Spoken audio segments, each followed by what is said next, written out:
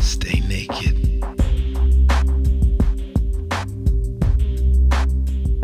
I hope that you can take it.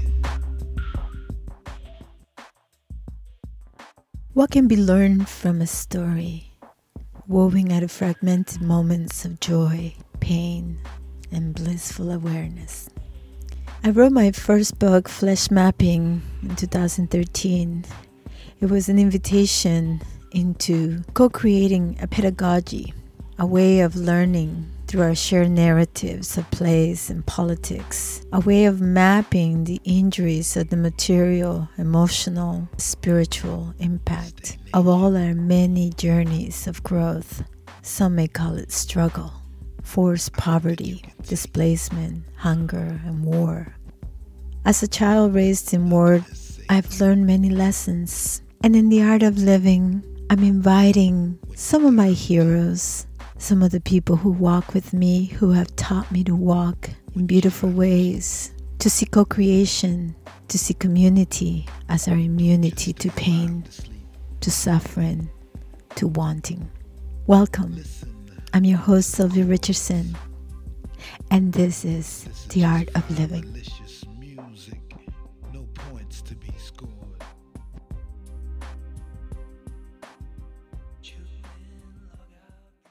So the goal, you see, of Indigenous education, as was reflected in the poem, was to find your face, find your heart, find your foundation in these relationships and responsibilities, concentric relationships and responsibilities, towards the goal of becoming a complete human being. I have the great privilege of having this morning the author of Look to the Mountain, an Ecology of Indigenous Education, Dr. Gregory Cajete. Look to the Mountain is a wonderful book that offers not just educators but people in general a remarkable fresh perspective on the challenges facing education in contemporary society. Dr. Cajete is a member of the Tewa Peoples from New Mexico. Very privileged to have you on our program. Thank you very much. I'm really very happy and very honored to have some time to share my thoughts with you.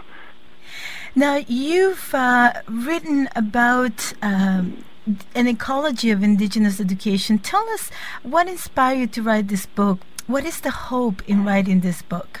Primarily, it's a book that is, I guess you might say, a product of both, I would say, creative anger would be one way to describe, one emotion that went into writing this book.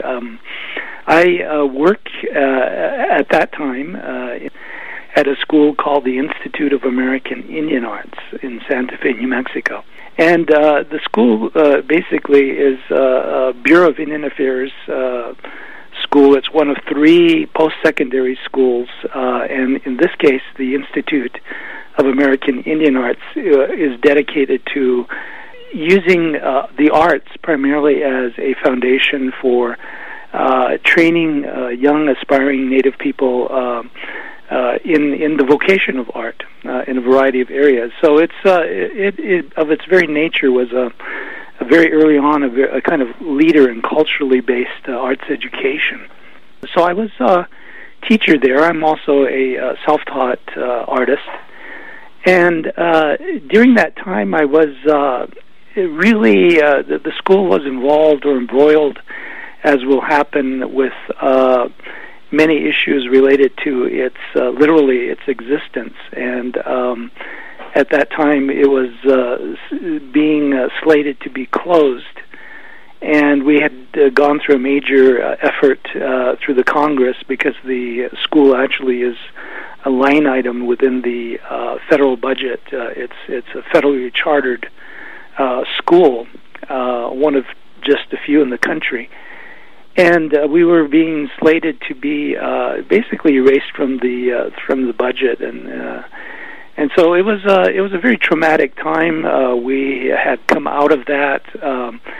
They had allowed the school to remain open and reorganized it. It had to change in a very significant way from being an indigenous school to being a school that reflected essentially the Western idea or concept of education. And of course, many of us teaching at the school at that time were very passionate and committed to the school and to the idea of creating an indigenous school around indigenous arts. And so we felt that we had been in a sense compromised in a very significant way with the new legislation. So even though we did remain open, and the Institute is still open today and getting lots and lots of money from various sources, it lost something during that time. And so it was a passion that then led me to begin to write, what is the ecology of Indigenous education? I had been working on what is called a culturally relevant or culturally based science education curriculum, which I had introduced at the school at that time, which integrated science with art, with the cultural perspectives of the students coming from throughout the United States, to the school. So based on that, also I had to go into really answering the question, what is Indigenous education, or what is education for Indigenous people? How did we practice this process of education in pre-Columbian times? What was our epistemology, if you will, of education? So that's what led me essentially to explore, to research, and to write the book, Look to the Mountain. So that's kind of brief, the story of how I wrote it. Let me just finish by saying that the term "look to the mountain" is actually it's an English translation of a Tewa metaphor. We're surrounded by 4 sacred mountains here in New Mexico, where I live, and in my village, which is Santa Clara Pueblo, which is one of 6 Tewa-speaking pueblos north of Santa Fe. We have various sacred mountains, that sort of encompass or sort of bound, our territory. And so elders will sometimes come up, and especially as we're discussing different kinds of issues that affect the community as a whole. I remember some elders using the term "look to the mountain," which is basically telling the people, look to your history, where you come from, because as you climb a mountain, you go through a process of going through the foothills and climbing to the top of the mountain. And then when you're on top of the mountain, you have another perspective, which is your present. And then as you look out from the top of the mountain, to the other mountains and other valleys around you, you have a vision of possibilities of where to go next. So it's past, present, and future coming together in that act of journeying, to the mountain. And so it's a way of understanding perspective about what you are discussing or what you're reflecting on. And so I use that metaphor, very specifically to reflect on what is Indigenous education, what does that mean, what did that mean to us in the past, what does it mean to us in the present, and what are the possibilities, what is the vision of Indigenous education for the future. And so that's basically Look to the Mountain, and that's the metaphor that I used. That's a beautiful metaphor. I just want to borrow on something you mentioned, and that is that creative anger, because in your book you speak about mythopoetic, and I want to talk about the myths. There are myths in our society that not only create how we see the world, but how we engage in the world.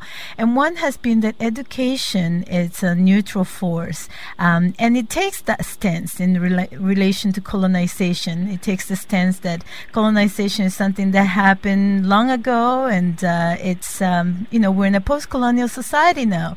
So I want to speak about, from a perspective of the Maya people, the Aymara people, the Ojibwe, Haida, the Tewa people. To me, it seems that process continues today. I wonder, could you talk about what has been the legacy of education in the colonization process? And what stories of this sad history must be remembered today? Well, I have to say emphatically that education is not neutral, nor has it ever been neutral, especially in terms of the way it has been practiced and applied within Western cultural settings. Very definitely education was a tool of colonization, and really continues to be that in some ways today. I think that one of the struggles that Native people have as a whole has been, to in a sense, endure, if you will, Western education, to find ways to adapt to it without losing themselves. And it's been a very long and tenuous history that Native people have had with education as a whole. And so we're just really within this past 50, 60 years have begun to just very much a step-by-step process regain control, or at least some control of our education and also of our process of education. So it's been a long journey in really just being self-determined and really applying that concept of self-determination to education. But yes, definitely education has never been, for Native people at least, neutral. So I think of the stories that frame that discussion, though, and where are our stories? What are the stories that we must be remembering and retelling? Well, in the book, Look to the Mountain, I as I researched this question, what is Indigenous education? And of course, the philosophical term that is used for this process of learning culturally is epistemology, which is a fancy philosophical term, but basically it means how do you come to know what you know? How do you come to know what you know? And so you see, every human cultural group has had a philosophy, a vision, if you will, an understanding of how they collectively come to know what they know, which is the epistemology. So, for example, in order to create the kinds of curriculum that I was creating at the Institute at that time, I had to understand, first of all, what is our own history of Indigenous education, what is our epistemology, because unless you understand that, you don't really have a truly culturally based or culturally relevant curriculum that you can begin to build from. So as I was looking, really looking and researching all over the world and trying to find some kind of a handle, if you will, that I could use, a story or a case that sort of exemplify what Indigenous epistemology was. I happened on a very old work that was being done in the early 60s by a gentleman whose name is Miguel Leon Portillo. And he worked, I believe, out of the University of Texas, Austin. And he wrote a book in the 1960s called Aztec Thought and Culture. And in that, he was exploring, what the Aztecs believed education was. And so there's a poem in there, because he was using basically translations from Nahuatl to Spanish into English, and looking at different kinds of remnants of poems, that had survived the burning of the libraries in Mexico City at that time. And he found a poem that and he characterized it in this way. He said, there was a professor, in one of the colleges, the universities, if you will, of the Aztec. And the question was to the students, the professor's question to the students was, what is it to be a person of knowledge?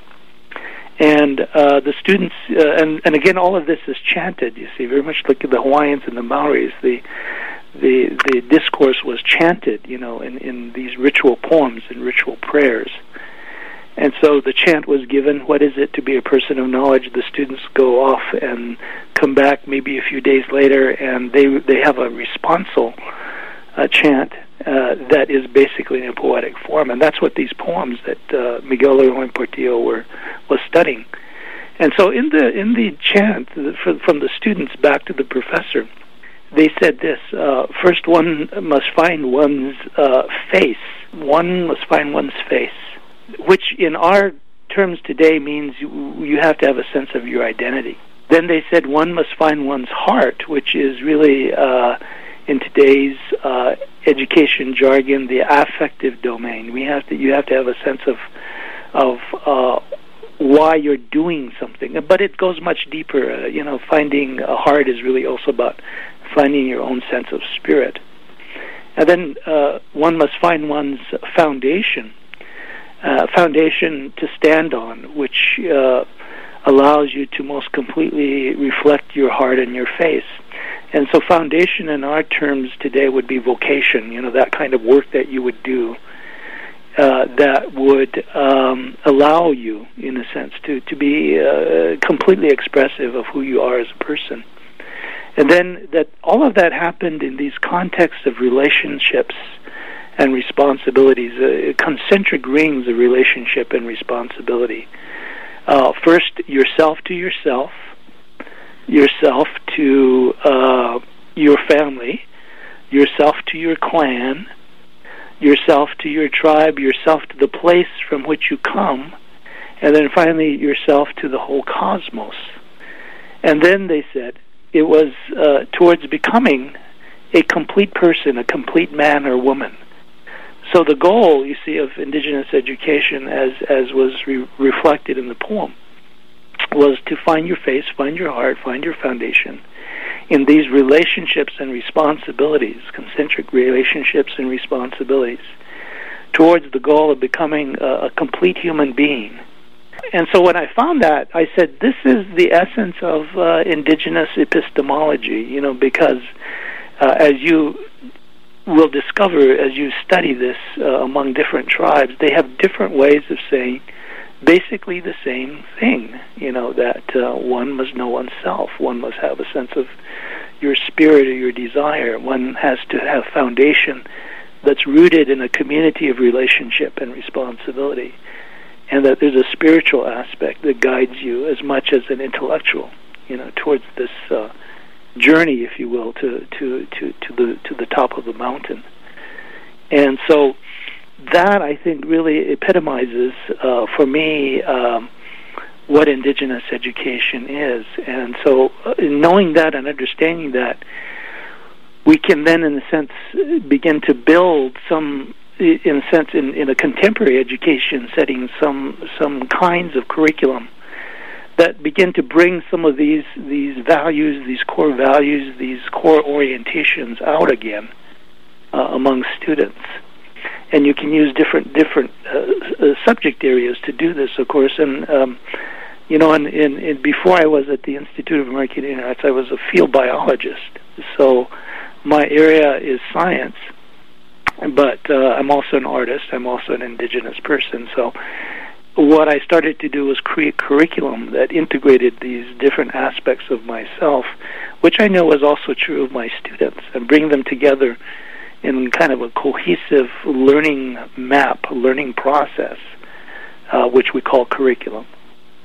And so that's basically that story, that part of the story. I love that story, but because I think that so much of our world is in pain today, and primarily because of this fragmentation of who we are. Our bodies have become just a vehicle that carries our head, one of my professors said. And, we live totally disconnected, not only to ourselves, but also to the people around us. And that, this connection also leads to a distancing of the suffering of others. So our world is in need of healing. In your book, you speak of healing. We live in a world with deep scars where one needs only to look around to see the suffering of war, the result of war, hunger, chronic unemployment. Can we heal a world without first acknowledging the nature of this wound? Well, definitely, colonization wounds people very deeply and through generations. And so in many ways, what has been happening these past few years, has been a kind of recognition that we are and have been traumatized by colonization, an understanding of that process. And I think that we're finally beginning to now move forward into into a new phase of thinking about ourselves in a very different kind of way than we were conditioned to with regard to our own colonization. And so, in earlier days with the boarding school, with the ways in which Native kids were indoctrinated within schools to forget their culture, forget their language, to forget their history even. And for a period, and also for several generations of Native people, that was their experience of education. We've now, I think, turned a corner, especially with, in 1974, there was an act called the Indian Self-Determination Act, in which Native people were given the right, in a sense, to create their own schools and also to create their own forms of education, and so that then gave the impetus for many Native educators to begin to think about what and how we could actually create a different way of educating ourselves and our students in a way that honored their history, honored their language, honored their traditions, honored their communities.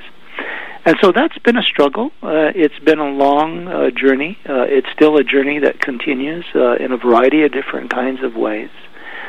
I call it, at this point in time, the Indigenous mind rising, because what I see as I go around all over the world, basically, and work with Indigenous populations around education as a whole, or science education, I'm beginning to see that many Indigenous peoples, many Indigenous cultures are moving towards, in a sense, honoring their past, really recreating or revitalizing their language and their communities, and then also bringing forward education as a tool, not only of decolonizing themselves, but actually making education indigenous once again. And so I think that that's the vision for the future, is the sense that as this process evolves through time among Indigenous populations and people, that this is really the goal that Indigenous people have for themselves. It's more than, getting a job and fitting into the system, because that was also a phase of Native education. But I think now it's moving, towards this deeper reclaiming and recreating of our Indigenous identity, Indigenous heritage, through the process of education. And so I know that Indigenous scholars, where we find them in the world, are very, very much involved with this kind of enterprise these days. So that's my hope, is that's the healing of the wound. And it's not only the healing of the wound, but it now, in a sense, is moving into a phase of revitalization and recreation of Indigenous culture in a contemporary setting in ways that are appropriate and ways that make sense, but also a renewal, I guess you might say, of Indigenous spirituality, Indigenous economics, Indigenous community, Indigenous forms of education, so that we have, in a sense, a way to once again survive and actually even to thrive. Now, of course, the world is in such chaos these days, and so, we have climate change, we have wars, we have poverty, we have, the struggle of economics, if you will. But I still, within that context, the Indigenous mind is rising, and I think that, especially in the areas of ecology and ecological philosophy, I think that many of the new ecological academics have paid heed and are beginning to build on Indigenous like concepts, within education and also within the ecological movement. So I see a lot of hope, at least in that context. But again, Indigenous people have to do a lot of the work for themselves if they are also going to be a part of that broader global movement, I guess you might say.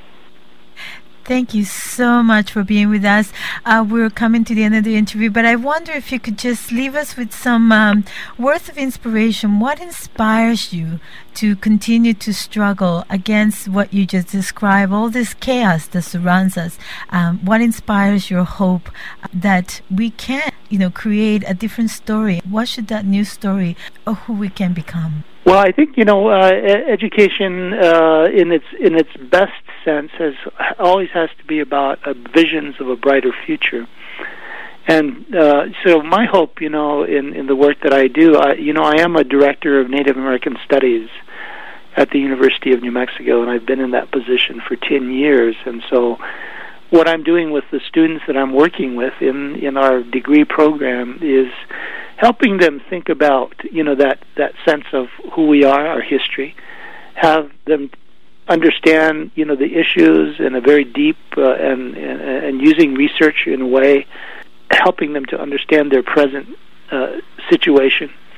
But finally, having them create a context in which they can use that kind of education for engaging a vision of the future.